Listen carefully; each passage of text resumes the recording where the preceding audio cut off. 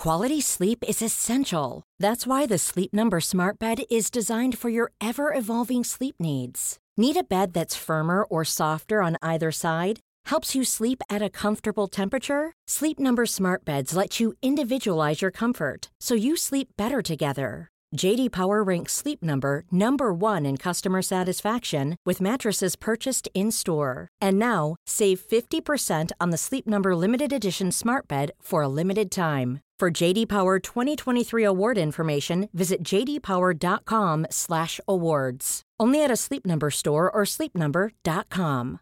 Hey, I'm Ryan Reynolds. At Mint Mobile, we like to do the opposite of what Big Wireless does. They charge you a lot. We charge you a little. So naturally, when they announced they'd be raising their prices due to inflation, we decided to deflate our prices due to not hating you. That's right. We're cutting the price of Mint Unlimited from $30 a month to just $15 a month. Give it a try at mintmobile.com/switch. $45 up front for 3 months plus taxes and fees. Promo rate for new customers for limited time. Unlimited more than 40 gigabytes per month. Slows full terms at mintmobile.com. Support Wrestle Talk. Give us a subscribe. Hey everybody, I'm John Cena. Hey, it's professional wrestler Colt Boom Boom Cabana. Hey, I'm Double J Jeff here. This is Rich Swann. Matt Riddle, the King of Rose. Support Wrestle Talk. Support Wrestle Talk. Support Wrestle Talk. Do it, bro. Support Ollie. Support Luke. Support Wrestle Talk. Support Wrestle Talk. Home of Luke Owen. Whatever Wrestle Talk is, and whoever Luke Owen is, support the Ravens. Nevermore. Wrestle Talk. Rambo. Now it's live. Hello and welcome to the Wrestle Talk podcast. I am Ollie Davis and I'm joined by Luke Owen. Hello SWAF Nation, and a hello to you, Oliver Davis, at the end of his 4-day fast. I could do another 4 days. I reckon you probably could. It's just suddenly clicked. You said to me today that you're feeling like hyper aware of things. And then I screwed something up. Like 20 seconds after I said that. Well, you didn't screw something up, but you could not work out why one of the lights wasn't turned on. And you were staring at a plug socket that was, you're like, I don't understand. Why is it not there? I was like, because it's not on. But I was very energetic about it. You were. My lady partner's the same this morning. She's like, yeah, I feel like I could do another 4 days because I think, and I know, actually we'll get into this in the outro. People want to hear about the revival. Do they? Yes. Or do they want to hear about, is that more pesky wrestling that's getting in the way? Ketones, Luke. Ketones teas. They are real. Right, well, let's dive into the show because it is a packed magazine show today, talking about the revival, talking about Shayna Baszler possibly not being at WrestleMania anymore. We're going to be talking about the Wrestling Observer Awards, the AEW NXT ratings, and your mailbag questions. Here is the show.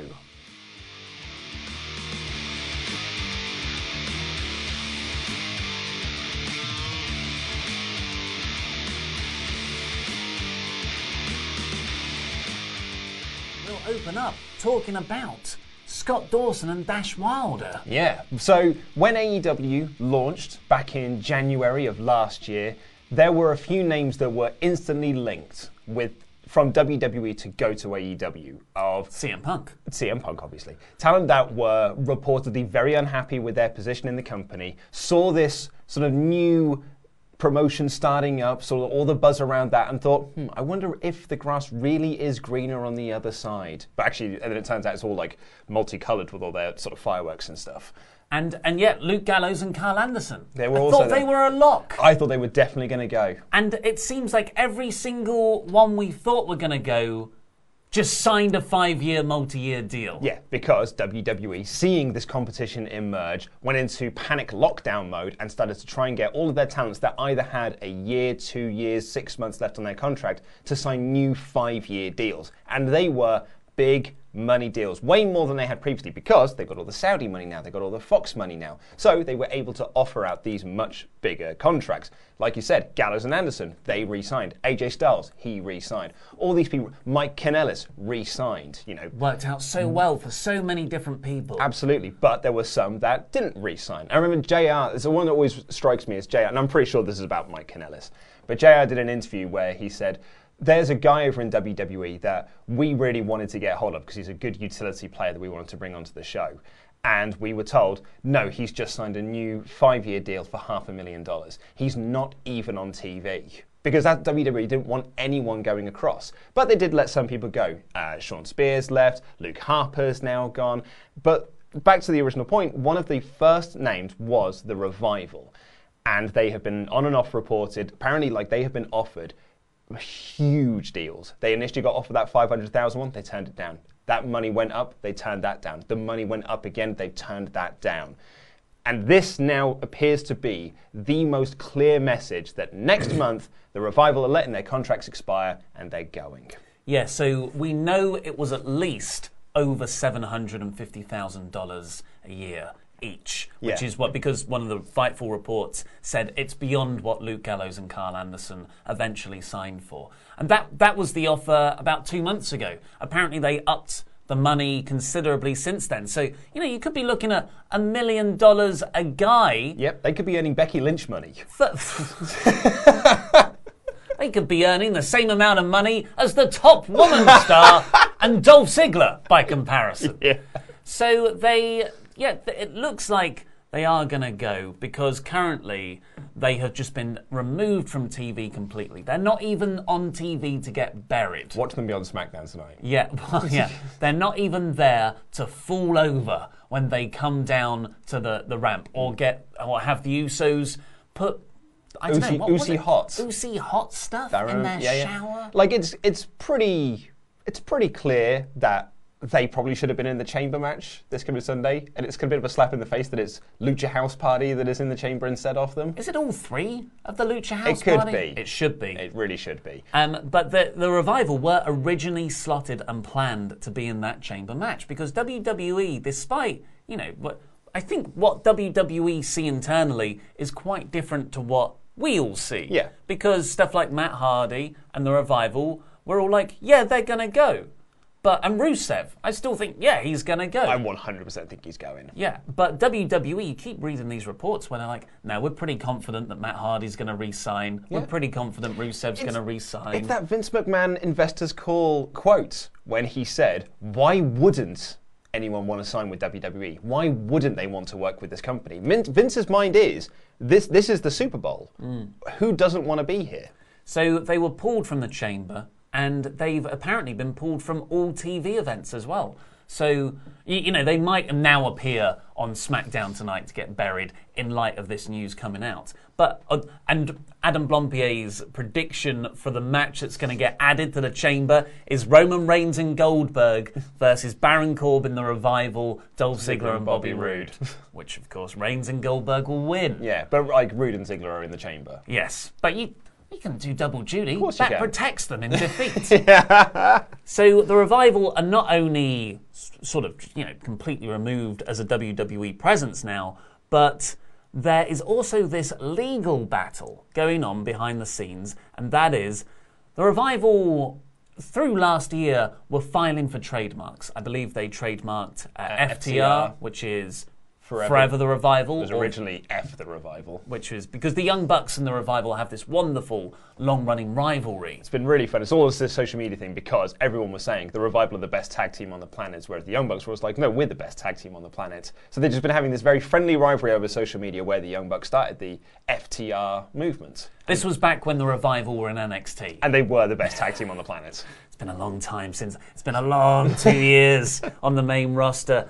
But WWE have started filing for some other trademarks. Yeah. Like The Mechanics. Which was their original name in NXT before they became the Revival. Of course, they already own the Revival, WWE. They've also trademarked the term No Flips, Just Fists. Which is their catchphrase. Yeah. So it seems WWE are preemptively trying to secure these catchphrases down because they know the Revival are leaving now, and they're just trying to screw with them. And I think the Revival also got Top Guys, which is their other one. So I think that's more. I think WWE have been trying to fight them on that one. So basically, WWE are trying to trademark as much of that character intellectual property as much, so that when they go to AEW, they haven't got as much of that to use. And this is it's not uncommon for WWE. Look back in the old TNA days when they had their big, fire sale and got rid of a lot of people. They trademarked all of their names so that when they went to other companies, they couldn't use it. Hence why we got Team 3D instead of the Dudley Boys in TNA. Christian Cage instead of Christian. Aaron Rex instead of Damien Sandow. Yeah, so this is not like, this is WWE's, and it's a smart business thing. This was the Impact Matt Hardy fight that they had when Hardy first left Impact, and he wanted to take all of the broken stuff with him, but Ed Nordholm and Impact were like, well, no, it's ours. We own that because you did it on our show. It's ours now. Yeah. Yeah. Which is, that's actually quite a legitimate argument. It totally is. But also, there were other things that complicated it there, where Matt was like, I have actually put a lot of my own personal money into this, which hasn't been factored in. Speaking of, Matt Hardy is another looming WWE to AEW presence. He hasn't... I think I jumped the gun when I was like, he's signed a contract, because all that's actually happened is Matt Hardy, at the end of his YouTube series, had the Young Bucks turn up on his driveway and he said, Bucks of Youth, I knew you'd come. Yeah, my favourite comment of that was, this is all one big swerve and they're all going to NXT. The long game. So yeah, I think we'll see Matt Hardy in WWE sooner rather than later. Or AEW. Freudian slip there, Freudian blowjob. But will he be exclusive? Well, yeah, Does he want to work Ring of Honor still? Absolutely. And, I think that's what AEW is starting to let themselves be a bit more open to. They brought in Jeff Cobb. I don't know what the status is with Lance Archer. Whereas is he still doing stuff in New Japan, like Mox is, and Jericho is still doing stuff in New Japan? I think he left New Japan late last year. Okay. Yeah. I thought it was at Wrestle Kingdom. I can't remember, to be honest. I might be wrong on that one. Anyway, and there's Jeff Cobb as well. Jeff Cobb is...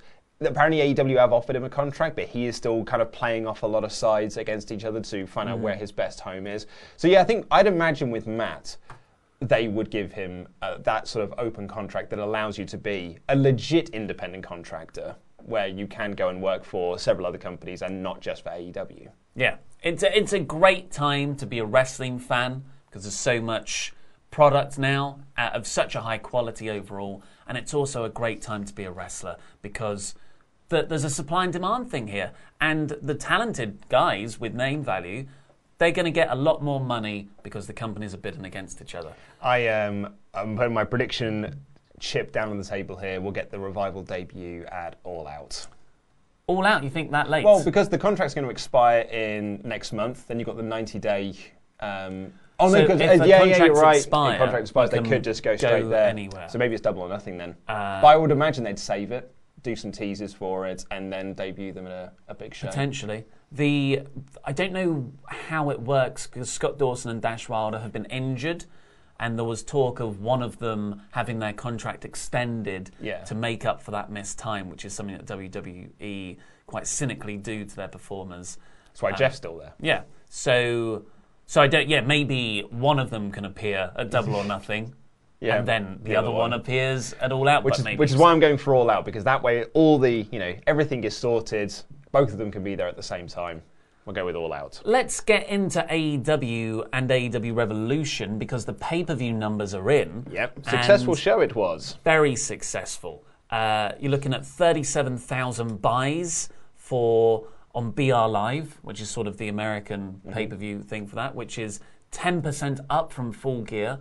Huge numbers on Fight TV as well.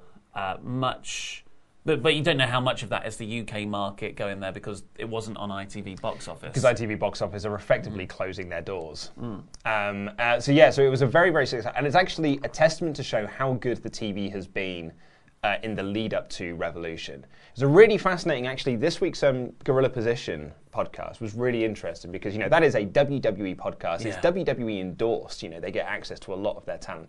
But James D'Lo was on there talking about how good the TV product has been for Dynamite and how that made him want to watch Revolution and how good Revolution made him want to watch Dynamite. And his current criticism of WWE is that he doesn't feel like the shows are leading into each other to make him want to watch the next one. Yeah, you keep putting on good stuff. You just keep your head down, don't look at what other people are doing, and you just put out the best thing you can possibly make and listen to your audience. Then people are going to organically come onto that. And, you know, you look at these star ratings. So Meltzer's star ratings in this week's Observer, really recommend getting a subscription to the Wrestling Observer on F4W Online, not just because of the radio shows and everything you get, but the newsletters are just fantastic reading. But Meltzer has, so like he does his usual pay-per-view review, like he does a bit of New Japan and the coronavirus. Now I've said it now, we're going to get demonetized by YouTube. Sorry, mate. Fun fact, we actually have, we've had limited ads because we had coronavirus. The first time we did it said limited ads, but it actually made the same amount of money. Yeah. Wednesday's video made about £40. Ooh. So we won't be putting that in the title again. Fun, little behind the scenes there. But he's got this like 10 or so paragraph thing where he posed the question to himself, was the tag team match at Revolution the greatest tag team match in North America or the greatest tag team match I've ever seen? So he goes back into his sort of archives of like, what's the highest rated tag matches I've ever done? And he watched them all back to back. And then goes into like these in-depth detailed analysis of each of those matches and his memories of the time, what would work in today's standards, to give you what it really is the greatest tag team match of all time. And that is why you should get a Wrestling Observer newsletter subscription, because that is the amount of detail and work that Meltzer gets into it. That man probably sleeps for an hour a day, at most. He's a hero. He really is a hero. So to reflect that, his findings were, it was the best tag match in North America he's ever seen. He gave it 6 stars. It's a 5-star break. I mean, granted, the 5-star thing's been broken several times over now, especially in the last couple of years. But yeah, it's the highest rating for an AEW match. It's their first 6-star match. And I think it's absolutely well-deserved. Yeah. In fact, really, although I am going to put Meltzer on notice here, I'm going to say don't get a subscription to the Wrestling Observer newsletter because he only gave Orange Cassidy versus Pac 3 3/4 stars. What the hell? What the hell, Dave? That was also a 6-star match. It is curious to look at the ratings for the rest of the card. So we'll just do the main card. Hager Rhodes got 3 stars. Fair. Allen versus Sammy got 3 3/4. Mm-hmm. Which is, I thought it'd be more than that. Yep. Nyla Rose, Statlander got 2 stars. MJF Cody, 3.5. I think that's fair. I think that's fair too, yeah. Yeah. Cassidy Pac, 3.75. What the hell, man? I genuinely think that should be a 4 1/4 at least. Yeah. Just the magic they captured there. Maybe he gets caught into in-ring work and a certain stuff, which is his prerogative. It's his ratings subjective scale. Yeah. And Jericho and Moxley got 3 3/4 too. And yeah, it is a subjective view. So when people ask, like, well, why do you put so much emphasis onto this? Because, like, he's been doing this for 50 years. Like, the man has got, a fountain of knowledge when it comes to wrestling. It's the most objective, subjective scale you can get. But that says to me that it's kind of a pretty consistent, just above average show. Yeah. With one incredible match, one all-time great match. Yeah. Well, Meltzer says in this sort of like overall review is that the tag match effectively killed the rest of the card because no other match was going to follow it. And really, when you look back at it as a pay-per-view as a whole, that tag match was so incredibly good that it always was going to struggle. And funny enough, I was actually talking to a friend of mine about this yesterday who doesn't watch the product week to week, but did watch Revolution. And kind of got into it because he had heard a lot of the hype about it, and he was like, so I'm going to check it out. So he watched the buy-in show, and he said the buy-in show got him so hyped for the card, he couldn't wait to watch the whole thing. And he loved the show from start to end. He actually even really enjoyed the Nyla Statlander match, despite its issues. And off the back of that, now wants to watch Dynamite week to week. Well, it seems like that's a common trend. We're getting a lot of people at website writer Louis Dangoor, Louis Danger Dangoor for WrestleTalk.com. Go and check it out. It's one of the best wrestling news sites in the world. One of the biggest. It is one of the biggest. Third biggest now. Yeah, it's incredible. Well done, Andy. Yeah, it really is. Well done, Andy. And obviously the rest of the team, but mostly Andy. Yeah, he doesn't watch AEW. He loves NXT. That's his thing. He watched Revolution, loved it. Unfortunately, he then watched Dynamite and didn't like it. But it's still an interesting anecdotal bit of evidence. And I think that then ties into this week's ratings, which sees both shows up this week. But we need a jingle. Are we going with It's Ratings Man? It's Ratings Man. Hallelujah, it's a Ratings Man. So, AEW was up. Back over the 900,000 threshold this week. Certainly, that post-pay-per-view bump is a legit thing because we saw this with Full Gear last year. AEW was up to 906,000 at 0.35 in the demo. I think it was like 5th overall in the cable ratings. Yeah, did really well. Did really, really well. And actually tied with NXT for the over 50 rating as well. I think it's a great number. I'm surprised it's not 50,000 more. Because in January, they were getting 950,000 first 2 weeks of the year. I don't see why, after all the great work they've done, that people are probably staying in because of... We need to find like a new name for it. Columpy virus. Oh no, maybe virus is the bad bit. Columpy Pops. Columpy Pops, there you go. Columpy Pops. Yeah, just so make sure if you're at home, just look out for Columpy Pops. Yeah, you can see it. We caught a bit early. We sprayed it to death. Columpy Pop, no. I thought that the quality of the product AEW have been putting on recently, I thought it would have been higher. But that's still a great number. It's got to get past 1 million one of these days. I actually thought it might do over 1 million this week. Yeah, same here. But especially with the Matt Hardy video that had gone up earlier, 4 hours before Dynamite went on air or whatever it was, I thought that it might go over 1 million this week. So it'll be interesting to see when that actually happens and is more publicly announced because AEW never tweeted it. The only audience for that really the people who are going to watch it anyway. It's these people. The people who watch YouTube wrestling content. Yeah. Matt Hardy's YouTube channel. How much you... It was the number 2 trending video on YouTube yesterday, I believe.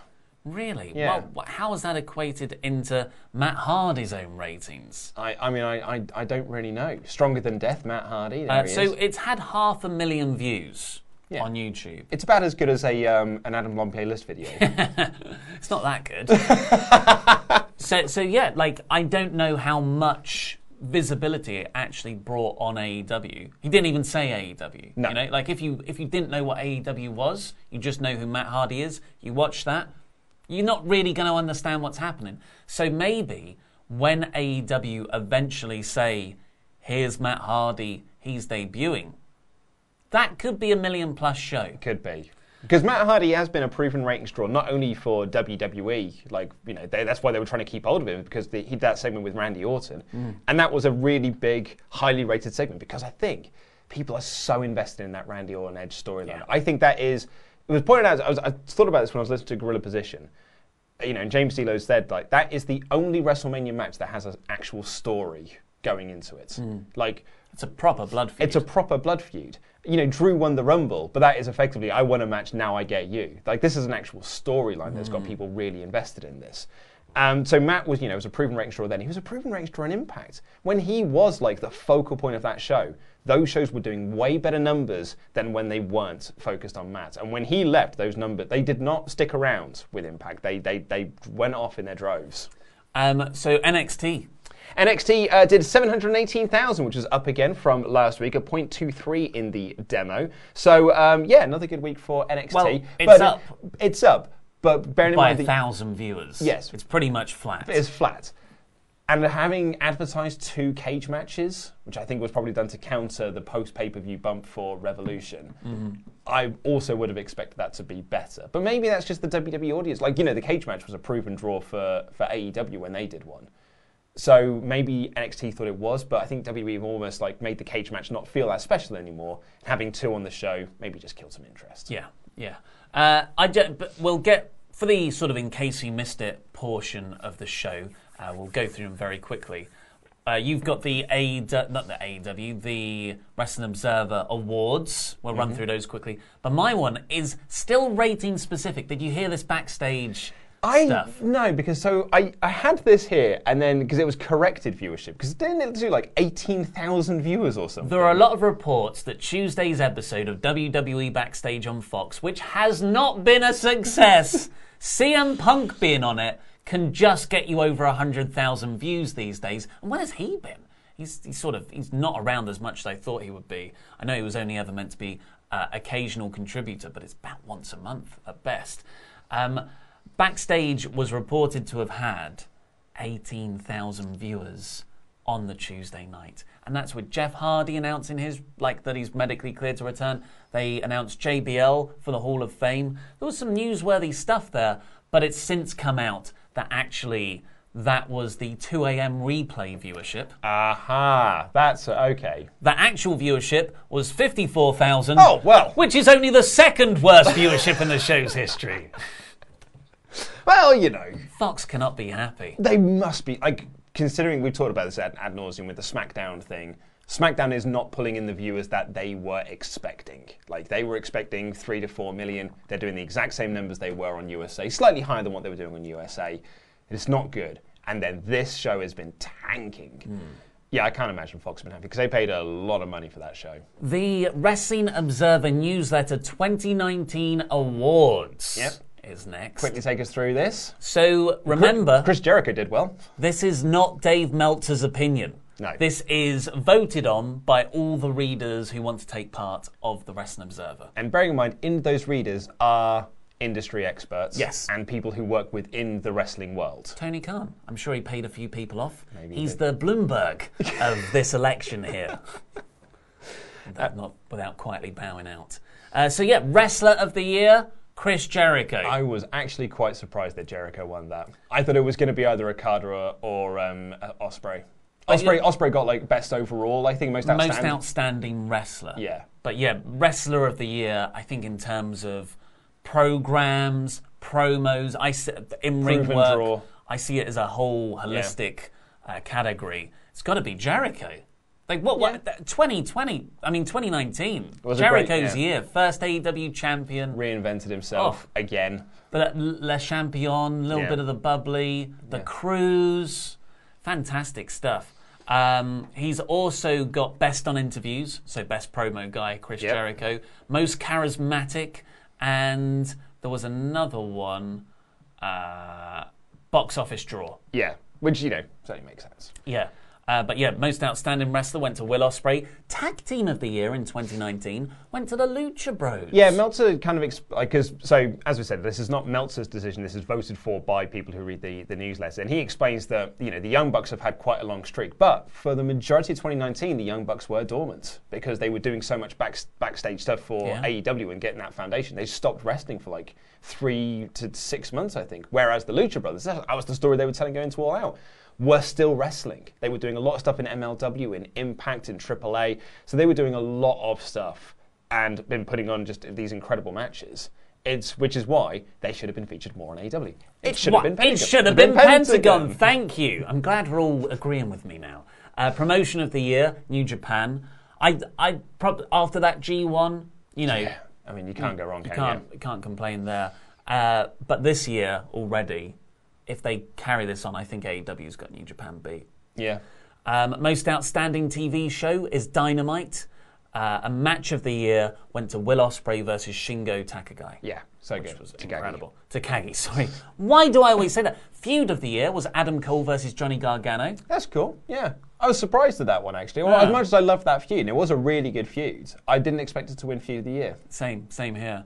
Because it's got to be Rio Nyla Rose, right? Well, of course, yeah. What else is it going to be?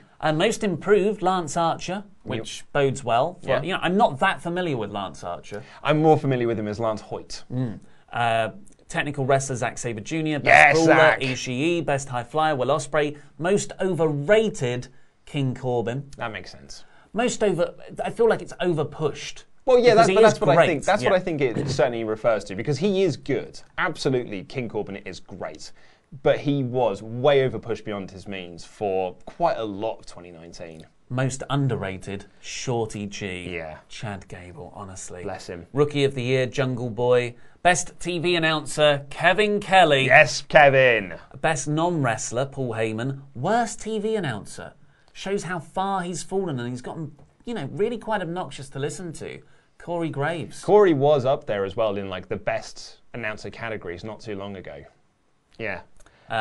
Worst match and feud of the year both went to Bray Wyatt and Seth Rollins. Yeah. Hell in a Cell encounter. Worst major show went to Super Showdown. So I feel like now it's going to be those Saudi shows for the foreseeable, rather. Most disgusting promotional tactic, the WWE business in Saudi Arabia. Worst gimmick, Shorty G. Best gimmick, The Fiend, Bray Wyatt. Well earned, despite WWE's best efforts. Best booker, Gato. He's never going to lose that. No, Riley's active. Promoter of the year, Tony Khan.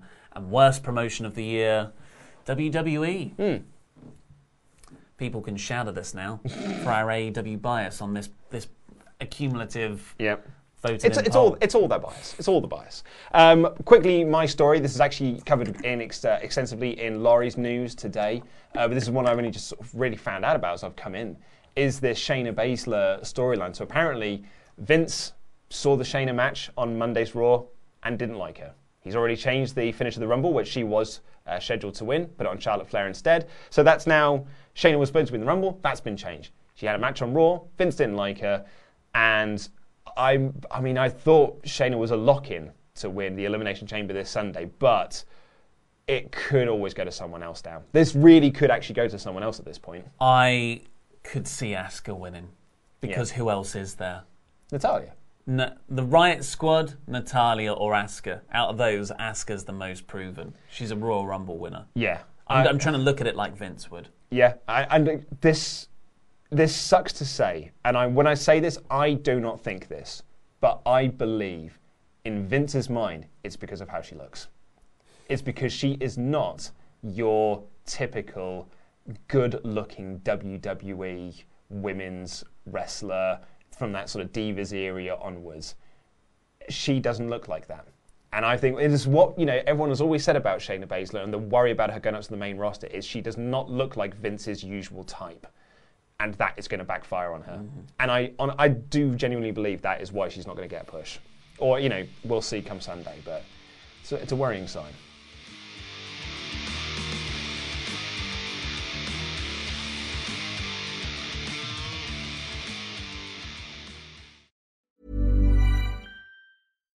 One size fits all seems like a good idea for clothes until you try them on. Same goes for healthcare. That's why United Healthcare offers flexible, budget-friendly coverage for medical, vision, dental, and more. Learn more at uh1.com.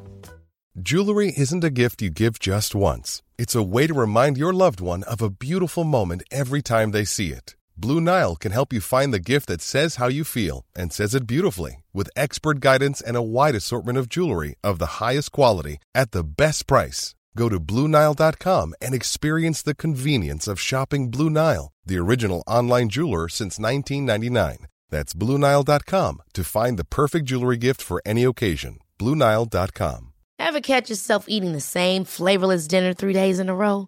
Dreaming of something better? Well, HelloFresh is your guilt-free dream come true, baby. It's me, Keke Palmer. Let's wake up those taste buds with hot, juicy pecan-crusted chicken or garlic butter shrimp scampi. Hello Fresh. Stop dreaming of all the delicious possibilities and dig in at HelloFresh.com. Let's get this dinner party started. Quality sleep is essential. That's why the Sleep Number Smart Bed is designed for your ever-evolving sleep needs. Need a bed that's firmer or softer on either side? Helps you sleep at a comfortable temperature? Sleep Number Smart Beds let you individualize your comfort, so you sleep better together. J.D. Power ranks Sleep Number number 1 in customer satisfaction with mattresses purchased in-store. And now, save 50% on the Sleep Number Limited Edition Smart Bed for a limited time. For J.D. Power 2023 award information, visit jdpower.com/awards. Only at a Sleep Number store or sleepnumber.com.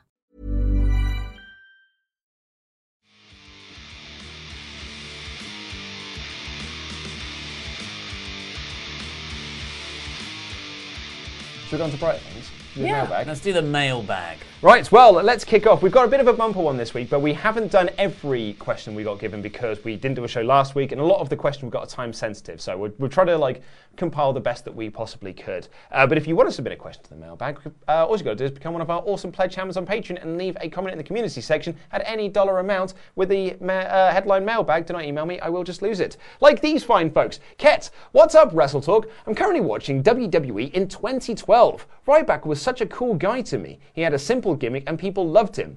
Up until that Hell in a Cell match. Do you think Ryback's WWE career should have been better than it was? 100%. I still really like Ryback. I think he's got a very interesting mind for the business. He invented everything. He says all the stuff that CM Punk says, but people make fun of him for it. Yeah. Like he's pushing for unionization and for wrestlers to get better cuts off the network. But unfortunately, people see him as a joke because he's the guy that legally changed his name. And honestly, that unbeaten Ryback run going into it wasn't Hell in a Cell. No, well, we had it was like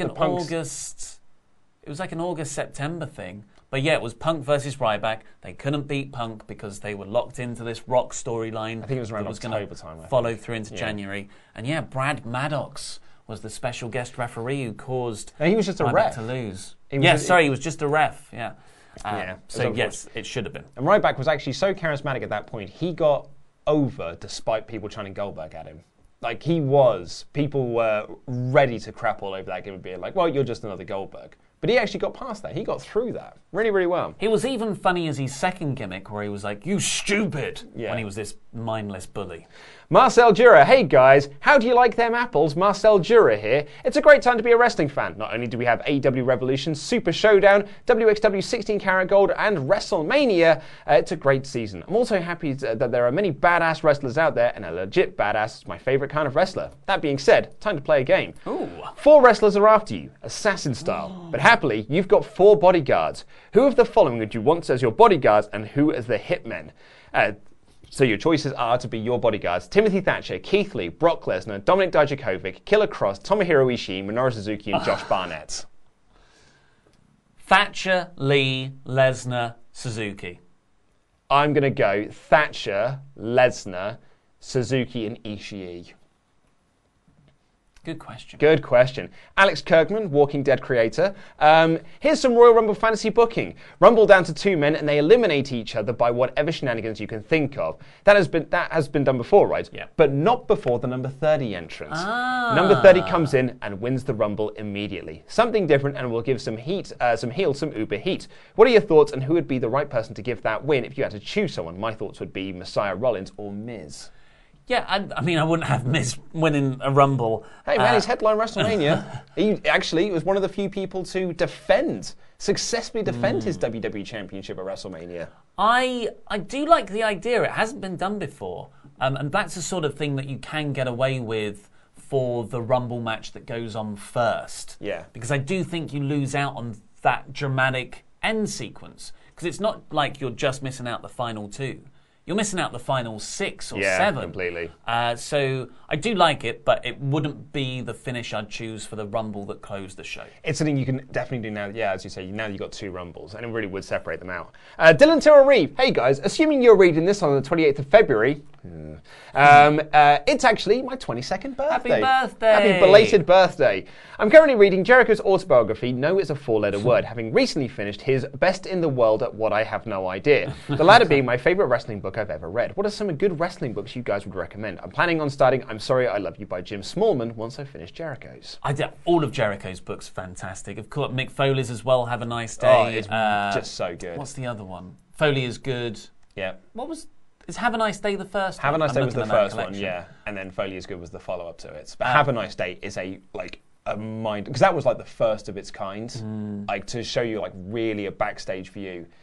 And it's an absolutely remarkable read. Death of WCW That's by the book Brian Alvarez. Yeah, Daniel Bryan's book's very good as well. A really, really good book, that. If you're interested in old school World of Sport British wrestling, there's a book called The Wrestling by Simon something, which is really, really interesting read. He sort of goes back and looks at that era, tries to interview people. And I've not read it yet, but I've heard great things about so following on from that Death of WCW was that other Nitro book that came out that had like access to all of those scripts, like the Nitro script. They got hold of all of them, which categorically proved that Bischoff was lying when he said, no, they weren't supposed to be WWF invaders. Yeah. We never positioned them like that. It literally says it in the script.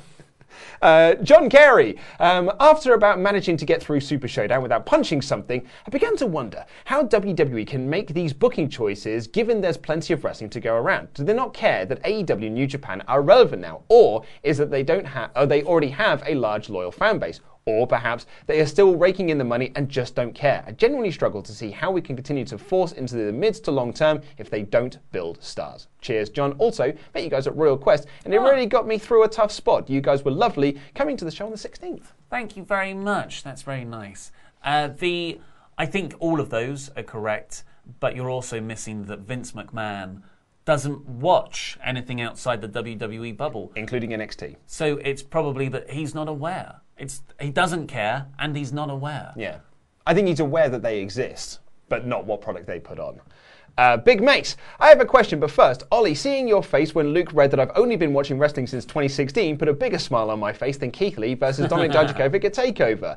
But anyways, question time. While watching Dynamite this past week, my mom and younger brother came over and were both asking about Omega and the rest of the Elite. Since I mentioned in passing that Omega, Paige, and the Bucks storyline is one of the best in wrestling right now, I explained in a very short form about Kenny's wars with Okada and New Japan, and a thought popped into my head.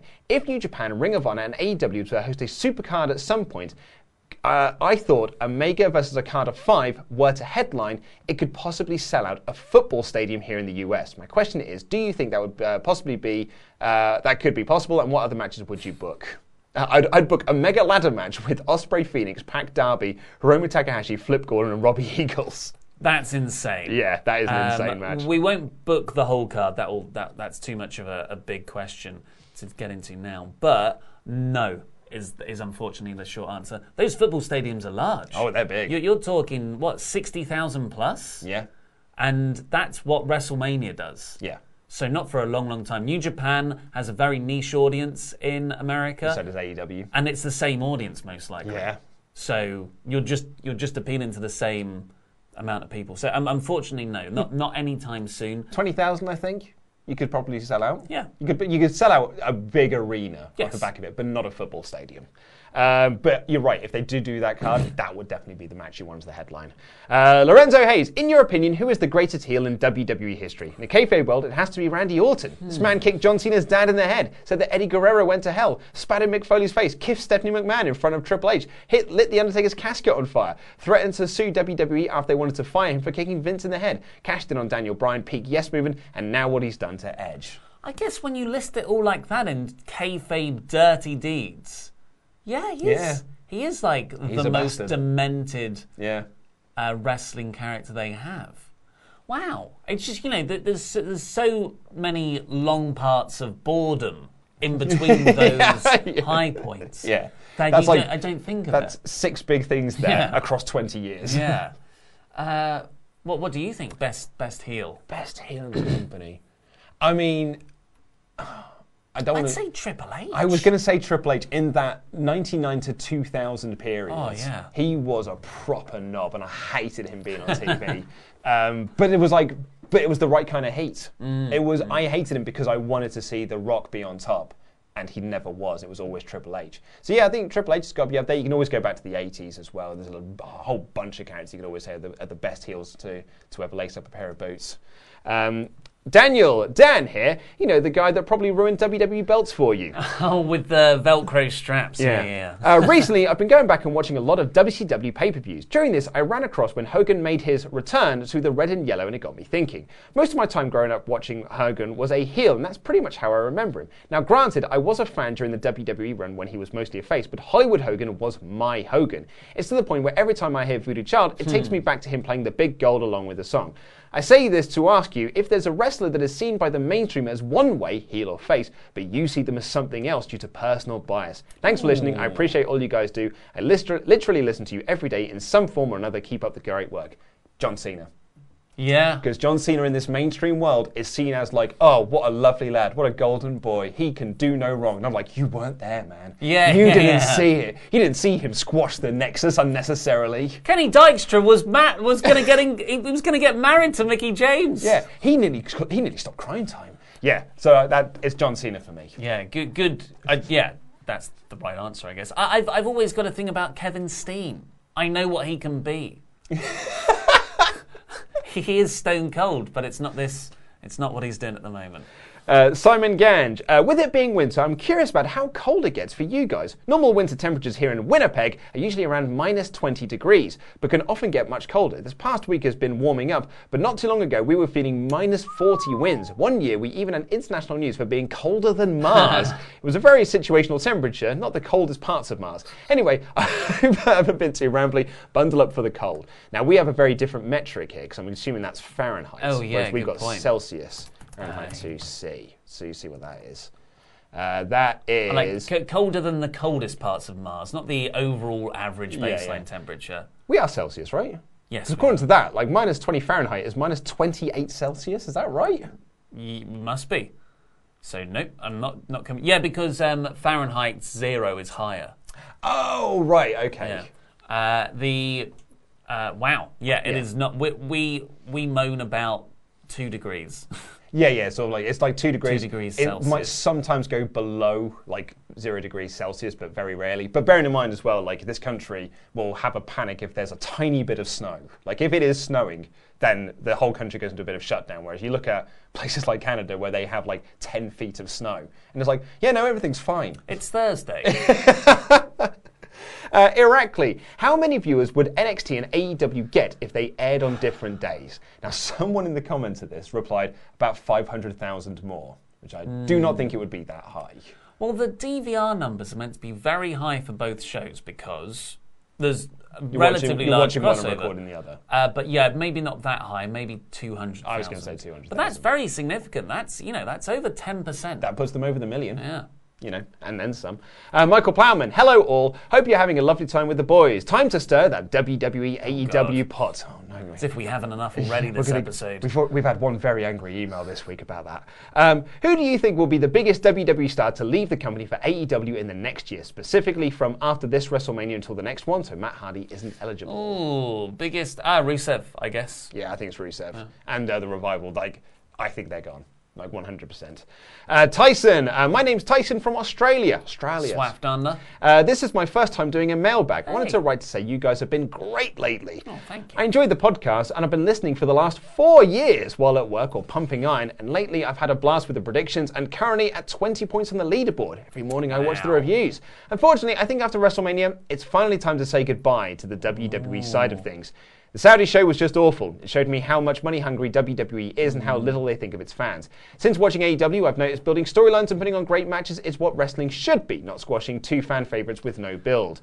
I'm a wrestling fan, not a controversial fan. Cancelled my WWE Network membership and replaced it with Progress on Demand. I've never watched Progress, but I've heard so many good things about it. P.S. Here's 25 for all the laughs. 25, because he's 25 backer. For all the laughs over the years. Good, kind regards, Tyson. Well, that's, I don't blame you, Tyson. And Progress is a fantastic, brilliant promotion. And in the early ones, you can see this guy in the crowd for them. Because Ollie liked it before it was cool. And I don't, if you're saying after WrestleMania I'm done, I don't think you're done. Nope, you're still here, mate. We'll see you in a few months' time. Yeah. Because we're never leaving. That's the thing with being a wrestling fan, is once it's got you, it's kind of hard to escape. Either you stop after Saudi because you're just so annoyed, or you're a if you're saying, I'll give up in a couple of months. I don't think so. Yeah. John T. Evans, with the now thorough burial of The Fiend, how would you go about reversing some of the damage? My thought is to have him absolutely brutalize Cena at WrestleMania, not likely I know, then disappear for months and reappear for no real reason to destroy random superstars and disappear again, what they should have done from the beginning. I still think Cena's winning at WrestleMania for the record. Oh, God. I think, squash him, squash Cena immediately, in a minute. Really, really angrily, and then then you can just make it 15 minutes of entrances and 1 minute of match. But you don't have him disappear because that's so much momentum right there. Yeah. You want him on the Raw after Mania, and then you immediately put him up against someone else. Have him squash The Undertaker. Have him squash actually do the storyline you're meant to do. But where do you go from there? Do you just put the title back onto him and you start doing those matches again where no one can pin him, and we're just back to where we started? When we find ourselves in sort of the Fiend needs... The character doesn't need a revamp, but his match style needed a revamp. Maybe Goldberg beating him was for the best, because we can go back and we can reassess how his matches work. And I hate to say it, but it's kind of true though, because his matches, no one liked the matches. Jonathan Hedman, if NXT were to do an anniversary show with matchups being all former and current NXT stars at Full Sail, what matches would you have? Ooh. Yeah, so like current and past generations? So like they're going back to their prime. Steen Ciampa. I mean, Owens Ciampa. Yeah. Oh, that'd be Sami Zayn, Johnny Gargano. Yeah. Oh, yes, absolutely. I was trying to think who I'd have against Keith Lee. I'd like to have Ricochet Keith Lee. Real big little man. Yeah. Not Lars Sullivan Keith Lee. Well, I mean, he could do. He is Samoa Joe Keith Lee. Oh, hello. Now you're talking. Beef. James J. Dillon. I think one of the things hurting The Fiend is his finisher. After reading how stupid Foley thought the move was, obviously this is the mandible claw, I just can't take it seriously. It could be a great move to set up a finisher though. Wyatt drives his opponent to the ground, choking them, and after a minute or so steps back to ready a better finisher on the opponent as they slowly get to their feet, gasping for air. Yeah, I'm sure there's some really in-depth law reason why it is the mandible claw, but I totally agree. I like it. Should be a signature. But the Sister Abigail is a fantastic move. I really like the visual and the way you can cradle someone, kiss them on the head. Works perfectly for the character. But I also like the death, where he just snaps someone's neck. Snap the neck and send them back to NXT. Yeah, that should be the finisher. The Zornese, can we have a petition for Ricochet after losing to Brock in Saudi Arabia, then fights for the 24/7 title and loses? This has to be torture. Oh. Yeah. Yeah, well, the report is it's done for a reason. Dwayne Cooley, I was sitting back thinking about AEW, then I started to wonder, what if AEW was formed as early as 8 years ago? When do you think of the influx of stars that started in 2016, or even the stars who left returned to the company between 2012 and 2015, would have had another option besides WWE to go? Because in 2012 would have been risky, but at least 2014 they would have been established enough to get big names to join. When you think of the names that left and joined WWE in the span of those 8 years, Brock Lesnar, AJ Styles, Keith Lee, Matt Riddle, Undisputed Era, Owens, Zayn, Joe, among others, do you think all of these guys who would have joined AEW signed with WWE, or do you think only one of these guys would have joined, so on and so forth? Yeah, I think that's a very, very interesting question. I've never thought about that potential alternate history. But yeah, the top guys in WWE right now seem like NXT guys, but actually they're Ring of Honor guys. Yeah. So if that whole Ring of Honor class goes to AEW... It's a different world. Which seems like a more natural sidestep. But there are some people who did see WWE as the end goal. Like Owens has always said that was what he always saw, was getting to WWE was his very end good goal. Friends with the Bucks, though. Well, yeah, I suppose you're right. Yeah, he was featured in Being the Elite after he signed.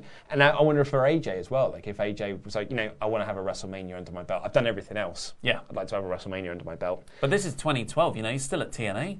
He's just about to leave for New Japan. Yeah, you're right. What a different world. Nicholas Walton, on my 10th watch of No Rolls Barred, quick question. Do you think in future seasons we could get a CGW invasion of CBW? If not, I understand, but it would be pretty great. A lot of love for crap gimmicks and No Rolls Barred. You and Adam addressed this in the podcast version of No Rolls Barred, which will be available soon. Yeah, thanks to our No Rolls Barred Patreons for making that happen. Got over 50. So every 200 Patreons, like sort of goals, we want to do a one-shot episode. So maybe, we just do a one-shot of the crap gimmick universe. Yeah. Or an invasion angle, we do like a supercard. But yeah, so go over, become a Pledgehammer.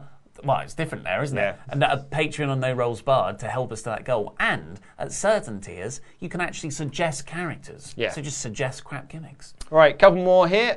This one comes in from Callum, who said, "Hey, Wrestle Talk. I'd like to start off by thanking Luke for helping me with my Patreon. As you probably want to know, they haven't got back to me, but hopefully they will by the next Ramble Club. He's having some issues where he's a $10 backer, but he's not getting the After Dark episodes. Weird. So I don't know there, but it's nothing we can't fix it at our end, unfortunately. On to my question. In October, I turn 18. I would like to know, what alcohol should I try out? Beer, to be exact. We'll try every single one you tell me. I'm also from the UK, so should help your choices. And Dance Chopper. Hashtag Support Wrestle Talk. Dance Chopper. So, try them all, I guess, because... You need to find your taste. Yeah, so could kind of start off with the extremes. Try a Guinness and an IPA. Yeah, I think, though, at 18, you're more likely going to be into... like your lagers, So like IPA might be a bit almost on the fruity side because it's that refined palate sense that you get as you become a little bit older. Same with Guinness as well. Same with Guinness as well, yeah. Like I certainly didn't want to like Guinness when I was 18, but when I was 18, I very much liked Kronenbourg. I mean, I liked Foster's. Now I can't even drink this stuff because it's horrible. I always really liked Hoegaarden when I was young. Oh, yeah. A sort of white Belgian beer. There's a white Belgian beer. I had a heavy night on Hoegaarden with our Chris once. Bloody hell, I haven't been able to touch the stuff since. But yeah, it's just, you need to find what your taste is as opposed to people telling you what you should try. But, just have a go on a lot of things. Maybe you're a spirits man. Maybe you're a wine man. You might try it all. You might find out that beer's not your thing at all. And, yeah, you might find it's gin, which it's certainly become my thing. I bloody love gin. Xandermania. I have a really random question. My big event of the year is Xandermania 2020. It's fast approaching. Xander makes me laugh in a way nobody else does. I know. I've never met someone... It's just so sincere but ironic at the same time. You make me so happy, Xander. He's a wonderful, wonderful human being. But it makes me wonder, if you created a wrestling show named after yourself, what would it be and why? Ooh. I don't know. Ollie out? Or Ollie out. Ollie is. Ollie out. What about you? I don't know. You just find like, when I try and find something that has like L in the name. Luke. Table, Lukes and chairs. Nice. There it is. Chuck Turner, good morning. Question, what's the over-under that Brock Lesnar will be the champion, whether it's the WWE World or Universal Champion by next year's WrestleMania? Thank you, have a great day, and dance, Chopper, dance. Dance, Chopper. It is very, very possible that come WrestleMania next year, Brock Lesnar will be some form of a champion. Yep. Very high. Flev Dorin, hello Luke, Ollie, Adam and everyone else at WrestleTalk. I've got to say, revamping Screenstalker was a great idea, especially that it got a little bit messy in the last few months. Last few months we didn't post anything. Yeah, well I guess we kept on trying out different formats to see what worked, and then we thought 2K20, that's the wagon to hitch our ride to. It was amazing. When we were at VidCon a couple of weeks ago, we went to this presentation as sort of like, how to best utilize your channel, how to best sort of like manage your channel. And he had this graphic up that showed like, you've got, this is your fan base. And you've got a pocket over here that likes TV, a pocket over here that likes movies, a pocket over here that likes anime and games. There is some slight crossover, but it's not appealing to the wider picture. And I suddenly was like, oh, that's why Screenstalker didn't work. Yeah. That's exactly why it didn't work. Anyway, WWE might have learned something from you guys. If something's not working, change your ways, do something different. And also promoting a bona fide star helps bring in viewers, like the fantasy booking video featuring Adam quadrupled your previous most viewed videos on a novel concept, right? Love the booking video, and I really tried to get into the RPG video, but it's just not my type of entertainment. Sorry guys, I'll still support every video by at least clicking the like button, Dance Chopper, and on the ad. Thank you, Flev. My question is the revamp process, you said that the movie talk videos will move to the Cineworld channel. When exactly is that starting? Because I still want to hear you guys talk about that stuff. Thank you. Keep up the great work. That's exactly the plan. Yeah, that's, but Screenstalker, all the movie side, we were going to move it over to Cineworld anyway. Yeah. Because that's a movie channel, so you're appealing to that movie audience. So we thought with that, we were doing a lot of gaming, wrestling stuff on Screenstalker anyway. Adam was coming on. We wanted to do No Rolls Barred. So it just made, it all made sense. Everything, like the Tetris bricks all aligned. It's actually very interesting. So, I mean, if you've made it this far into the video, then you quite like us and you quite like this brand. But one of the things that this fascinated me. YouTube is not a TV channel. It's Netflix. When you click Parks and Recreation on Netflix, you just want to watch Parks and Recreation episodes. You don't then want an episode of Tiny House Nation in between that. That's how I was like, God damn that. Of course. We're idiots for not seeing that sooner. But when is it starting? Soon. Yeah, it's soon. We have got. You've noticed the Cineworld chairs are in the office, so plans are afoot. We're just getting some final bits and pieces into place. And lastly, Fardeen, it says, I know you guys are supposed to be life. I know these are supposed to be life or wrestling questions, but I have an iPhone 11. I've been listening to your guys' podcast every month on main events. But the thing is, when I want to download ones from a long time ago, I have to scroll down previous polls, glitch out, and blocks me from downloading them. Is there a way you can change the tag for the podcast so the polls don't break them? I don't know if anyone else has this problem. So I'm guessing this is a Patreon thing. Yeah, there are tags, but I guess what he's saying is that all of the... my suggestion would be just get the RSS feed. You get an RSS feed when you join WrestleTalk as a Patreon. Put that in to your iPhone 11, into the Apple Podcast app, and that will then just show the podcast themselves as opposed to the posts. That'd be my suggestion. Yeah, perfect. I mean, so you said that you could do another 4 days. My question is, would you want to do another 4 days? That's the thing. That's the thing. Well, so what's and you said these don't exist. They sound like midichlorians or something about Scientology. But after your body runs out of carbs to burn for energy, it then moves on to fat, and it mostly uses the fat, but your brain starts to run off different energy because brain's hugely energy demanding. It runs off something called ketones. Yes, which midichlorians. I don't know what they are, but they exist. That's what the keto diet's all about. Hey, we don't know what the midichlorians are, but they do exist. Exactly. And, you know, maybe if the Jedi Order had that much resources, they would have found a way to test for people. I don't think it's the worst idea. I'm not sure. I mean, granted, there have been, in the last year, there has been much worse coming out of the Star Wars franchise. There's honestly, at the moment, being a Star Wars fan really feels like what Harry Potter fans must have felt like after the books had finished and J.K. Rowling was just like, but actually it was this thing. But you know this thing you thought? Actually it was this thing. They're all gay. Yeah, because all this stuff that's coming out about Palpatine now from the novelization just makes the film make even less sense. What's been said? Well, so spoilers for Rise of Skywalker. Uh-oh. That, so the Palpatine that's in that movie is a clone of Palpatine. But it's a clone of Palpatine that does embody the spirit of Palpatine. That makes sense. And Rey's father is not that Palpatine. Also wasn't the original Palpatine. It was a different clone of Palpatine. Oh, that's a bit trickier. Yeah. And apparently as well, there is something in the Star Wars opening crawl that doesn't make any sense unless you played Fortnite. Because they explain something that sets up a big part of Rise of Skywalker through a Fortnite campaign. Oh, I love big vision stuff like that, but I don't think it's a good idea ultimately. No. It's just isolating. I think there's, well, maybe, you know, if you do get involved in all of AEW and you do watch Being the Elite and Dark and follow them on social media everywhere, you will get more out of AEW Dynamite as a whole. But you shouldn't do it in a way that isolates the people who aren't catching up with everything. So I didn't feel that in episode 9. Well, my favourite line from episode 9 is when Oscar Isaac says, Palpatine's back, we don't know how. And they just move on. And it's just like, that was their one line of dialogue to explain why Palpatine was there. I want it to cut to a shot of Rian Johnson just crying when he says that. Anyway, so ketones. Anyway, your midichlorians. Ketones. So the body and, you know, humanity was sort of evolved to go hunting, and you wouldn't eat for a few days. And when you haven't eaten for a few days, you need to be at your sharpest, which is why these ketones kick in. So you can then make a kill or find some particular berries. You're hyper aware of everything, and you're a lot just more fluid in your way of thinking. And that's the whole aim of the keto diet, and that's what you kind of stumble upon from fasting, because they're the same thing. Although you just don't eat any food. So I bought these keto sticks 2 years ago.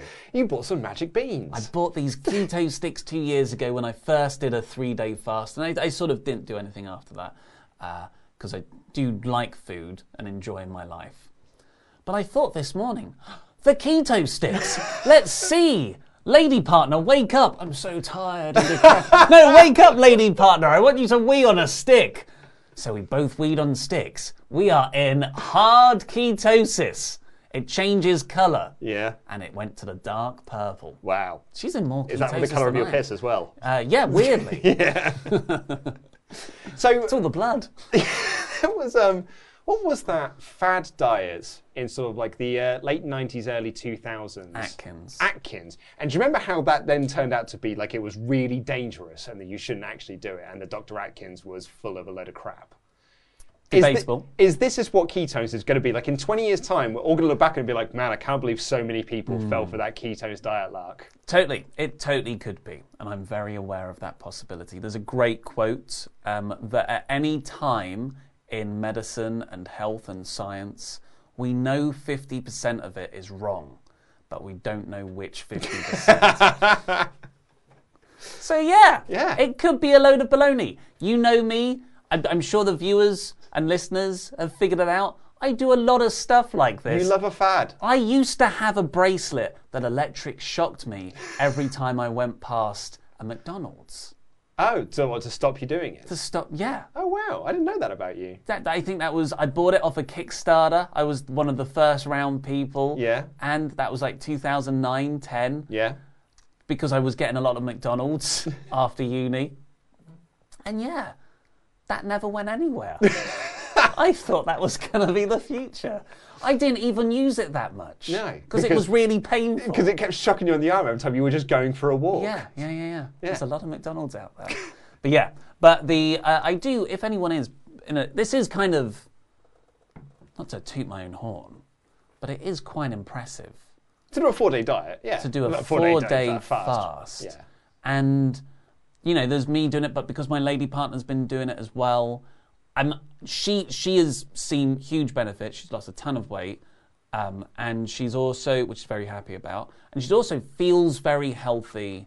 And it's had this interesting disconnect with food and a reliance on food that she never really thought about before. She was like, maybe I don't need to eat all the time. Like, which, that sounds like the starts of bulimia, but it's a lot healthier than that. So I do recommend, if anyone is interested in Wrestle Talk Get Better, and maybe you are you are overweight, this is the cheapest diet in the world. It's just starving yourself. Because you don't eat any food. And it's actually not that bad. Dangerous, though. I don't want to be on a podcast that actively recommends that people starve themselves to lose weight. That sounds potentially dangerous. Well, we're not. We should clarify that we are not medical professionals. Do your own research. Don't, we're not telling you to do this, but do research fasting. We must have medical professionals who do listen to this podcast. So I would be very interested to see if people can, either, tell me that I'm massively wrong with my making fun of midichlorians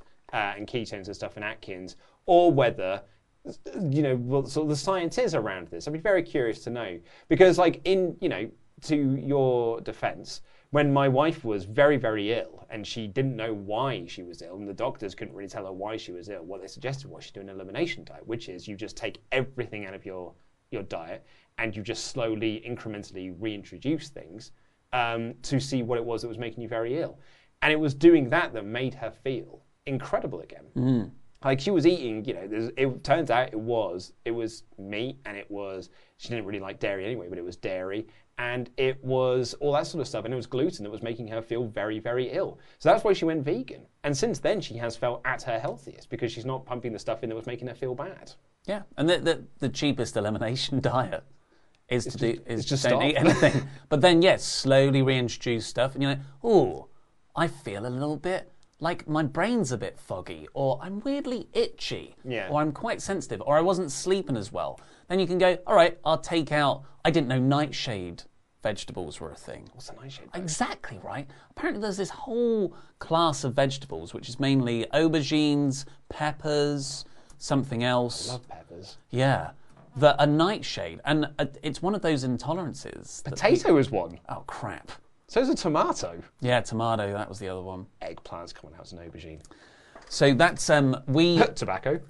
We included, so the main reason me and my lady partner are doing this was because she has had terrible eczema, and it's really flared up recently, and we can't fix it. So we were similar to your lady partner, so we're like, well, let's try this gut health fast. And that starts with 4 days of fasting, where we're allowed one tiny salad a day in the evening.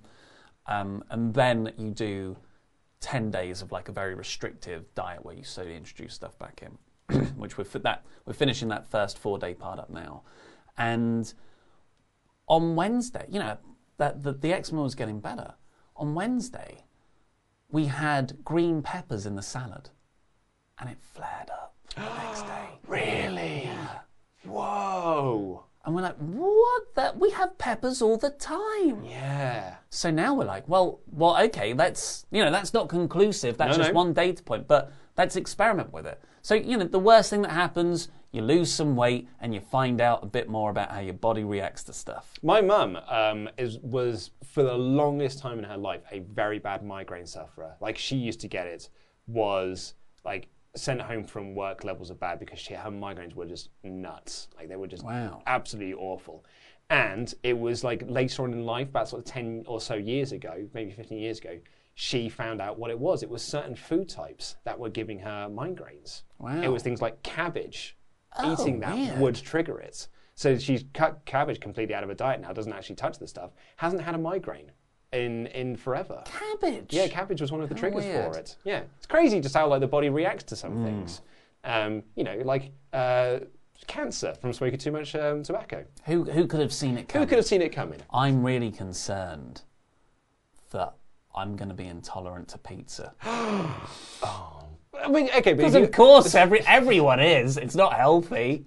But have you ever felt like really bad after a pizza? Yeah. Yeah, my stomach will bloat up to like twice its size. Oh, yeah. I look like an African child in those charity adverts. Yeah. Well, let's have some emails because we have this very cool Rusev Hey in from Harrison. Or is it in a J?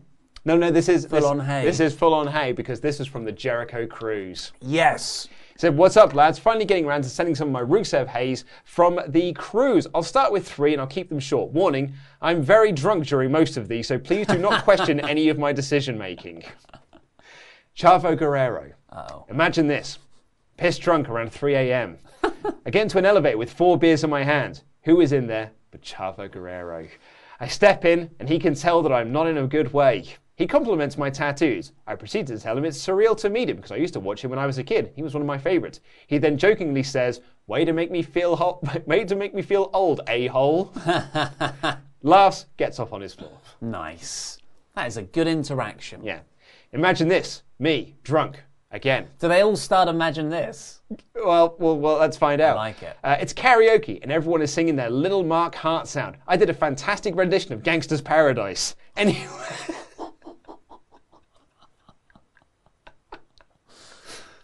There's got to please send us a video if anyone has this. This sort of thing does make me want to go on the Jericho cruise. Yeah, totally. Yeah. I mean, I'm very seasick. Yeah. Maybe I won't be now I'm a superhuman. Maybe you fixed it all. Let's get a pedalo and find out. Maybe it was cucumbers. Anyway, I'm up at the bar, turning on the charm and convincing a woman double my age to get me some drinks. Brilliant. Then I felt a tuft of hair around my elbow. I look down, and there's Marco Stunt standing there beside me. What? We said hey and such, and then start talking. This turns into me and him walking around the ship looking for Jungle Boy because he needs his room key, and Jungle Boy has it. I then proceed to hang out with 2 out of the 3 of Jurassic Express for most of that evening. Awesome. Yeah. All right, here's the last one. That is so cool. That's a great story. Hanging out with Jungle Boy and Marco Stunt. But I would be sitting there going like, you know, you don't want to casually drop in like that. So where's Luchasaurus? Yeah. What's Luchasaurus like? Where is he? Like, what's he up to at the moment? Can you call him? Can you text him? Right, here's the last one. All right, guess how this one starts. If you guess me being trashed, you'd be correct. So a little admin before you understand. The ship has 14 floors. The 14th is reserved for talent exclusively and was only accessible through the elevator. Ooh. However, to be able to ride the elevator to the 14th floor, of the talent, who had special keycards, had to insert it into a slot into that elevator. So I get into this elevator, I hit floor 13. Someone else gets on around floor 6. I believe they were one of the musicians from a band. I start talking to him, and the elevator opens up on 13th. He mistakes it for floor 14. I, realizing what's happened, hit the door shut button immediately. The elevator rises 1 more floor. I can feel my heart racing as I get closer. Oh my God, you gate crashed. The door opens. I walk out to a massive party with the AEW roster. No. I walk around. I grab a drink from the bar. No. Try to act natural. Until I walk straight into Chris Jericho. Oh my God. Literally, like I wasn't paying attention and I nearly headbutted him. He turns around and says, "Hey man, watch it." He looks, knows I don't belong there and says, "You need to leave now."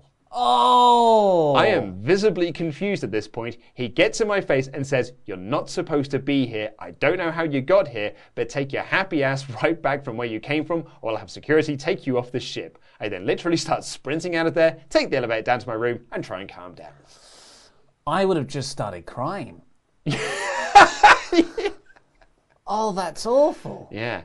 That's all the stories I have for you today. Sorry for the length of the email. I do have some more. Stay tuned. Next week I have Luchasaurus, which is my favourite story. Wow. Sammy Guevara and all of SCU. Much love, Harrison. I cannot believe, Harrison, I feel like you pushed the musician out of the lift. And you don't remember that bit. Hit the close. Yeah. Because, you have found yourself in a point, where I'm trying to put myself into your point of view, but you've already sort of told this version of the story, because I would have thought, the guy got top, and then you realised your mistake, and you're now on the 14th floor, and you don't know what to do. Whereas what you did was knew you could now get to the 14th floor, and I'm going to exploit this. Oh, dear. I feel like that's scandalous rule breaking. Yeah. Ugh. You teased another email on yesterday's AEW podcast. I did, yes, the Teenage Dirtbag one. Yes, would you like to do that now? Let's have a listen. Right, okay, well, we need to queue up. That was for YouTube. Let's find out quick. This is your have a fun weekend, folks. Yeah, Teenage Dirtbag karaoke. Okay, karaoke version, but we do not want the actual lyrics on the screen because we've got different lyrics. Her name is Noelle. Okay, right. She brings a gun to school.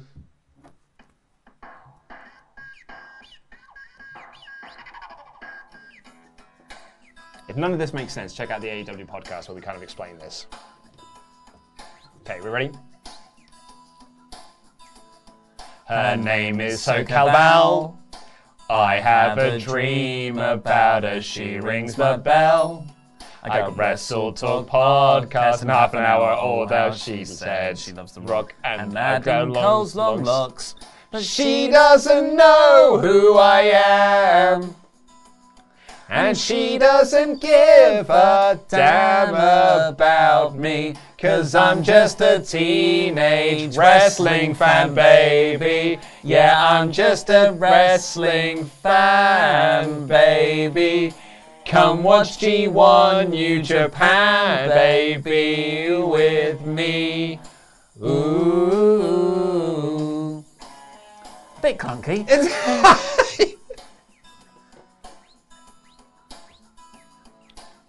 Okay, so it's the next bit, right? I think so. Her boyfriend's a dick. He says wrestling's uncool and he simply kick my ass if he knew the truth. He lives on my block. And he looks like a lot like Brock. But he doesn't know who I am. And he doesn't give a damn about me, 'cause I'm just a teenage wrestling fan, baby. Yeah, I'm just a teenage wrestling fan, baby. Come watch Impact, baby, with me. Ooh.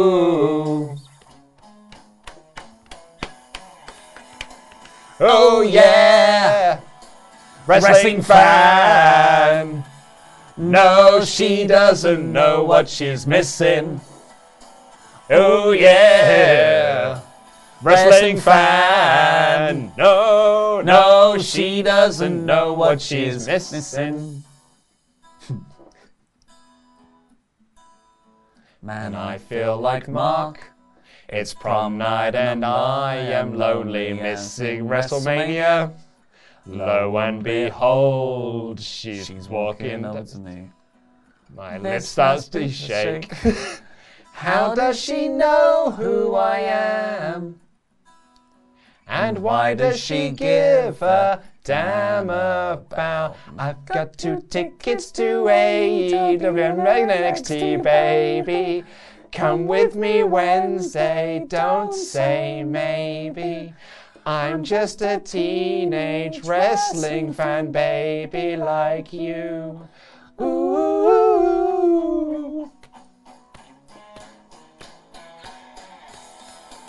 Oh yeah, wrestling fan. No, she doesn't know what she's missing. Oh yeah, wrestling fan. No, she doesn't know what she's missing.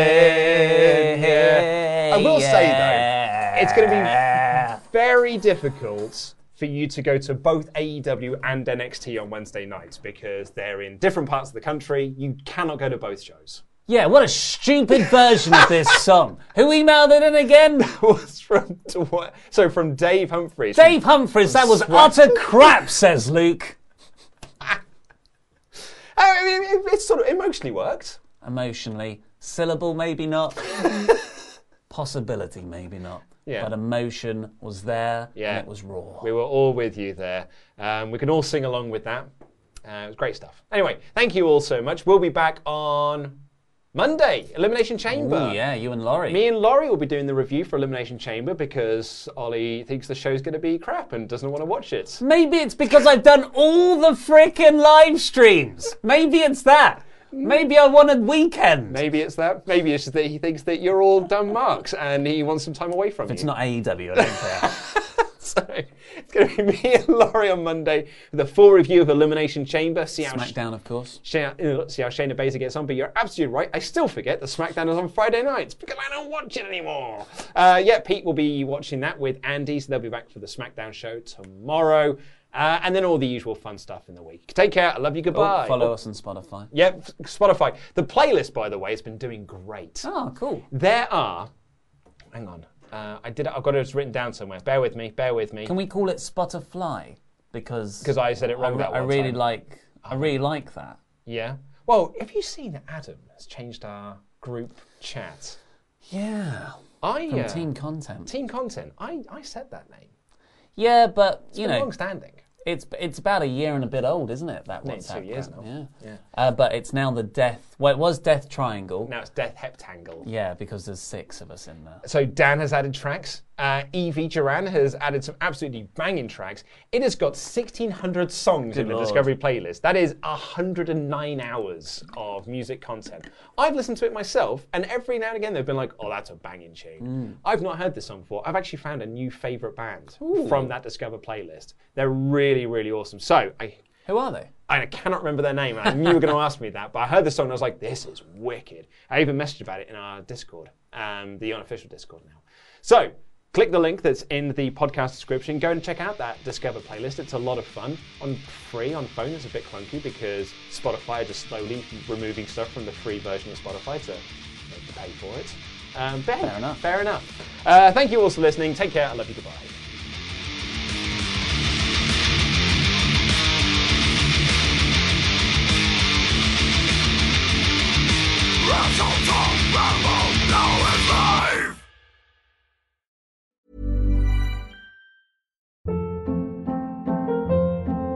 Hold up. What was that? Boring. No flavor. That was as bad as those leftovers you ate all week. Keke Palmer here, and it's time to say hello to something fresh and guilt-free. Hello Fresh. Jazz up dinner with pecan-crusted chicken or garlic butter shrimp scampi. Now that's music to my mouth. Hello Fresh. Let's get this dinner party started. Discover all the delicious possibilities at HelloFresh.com.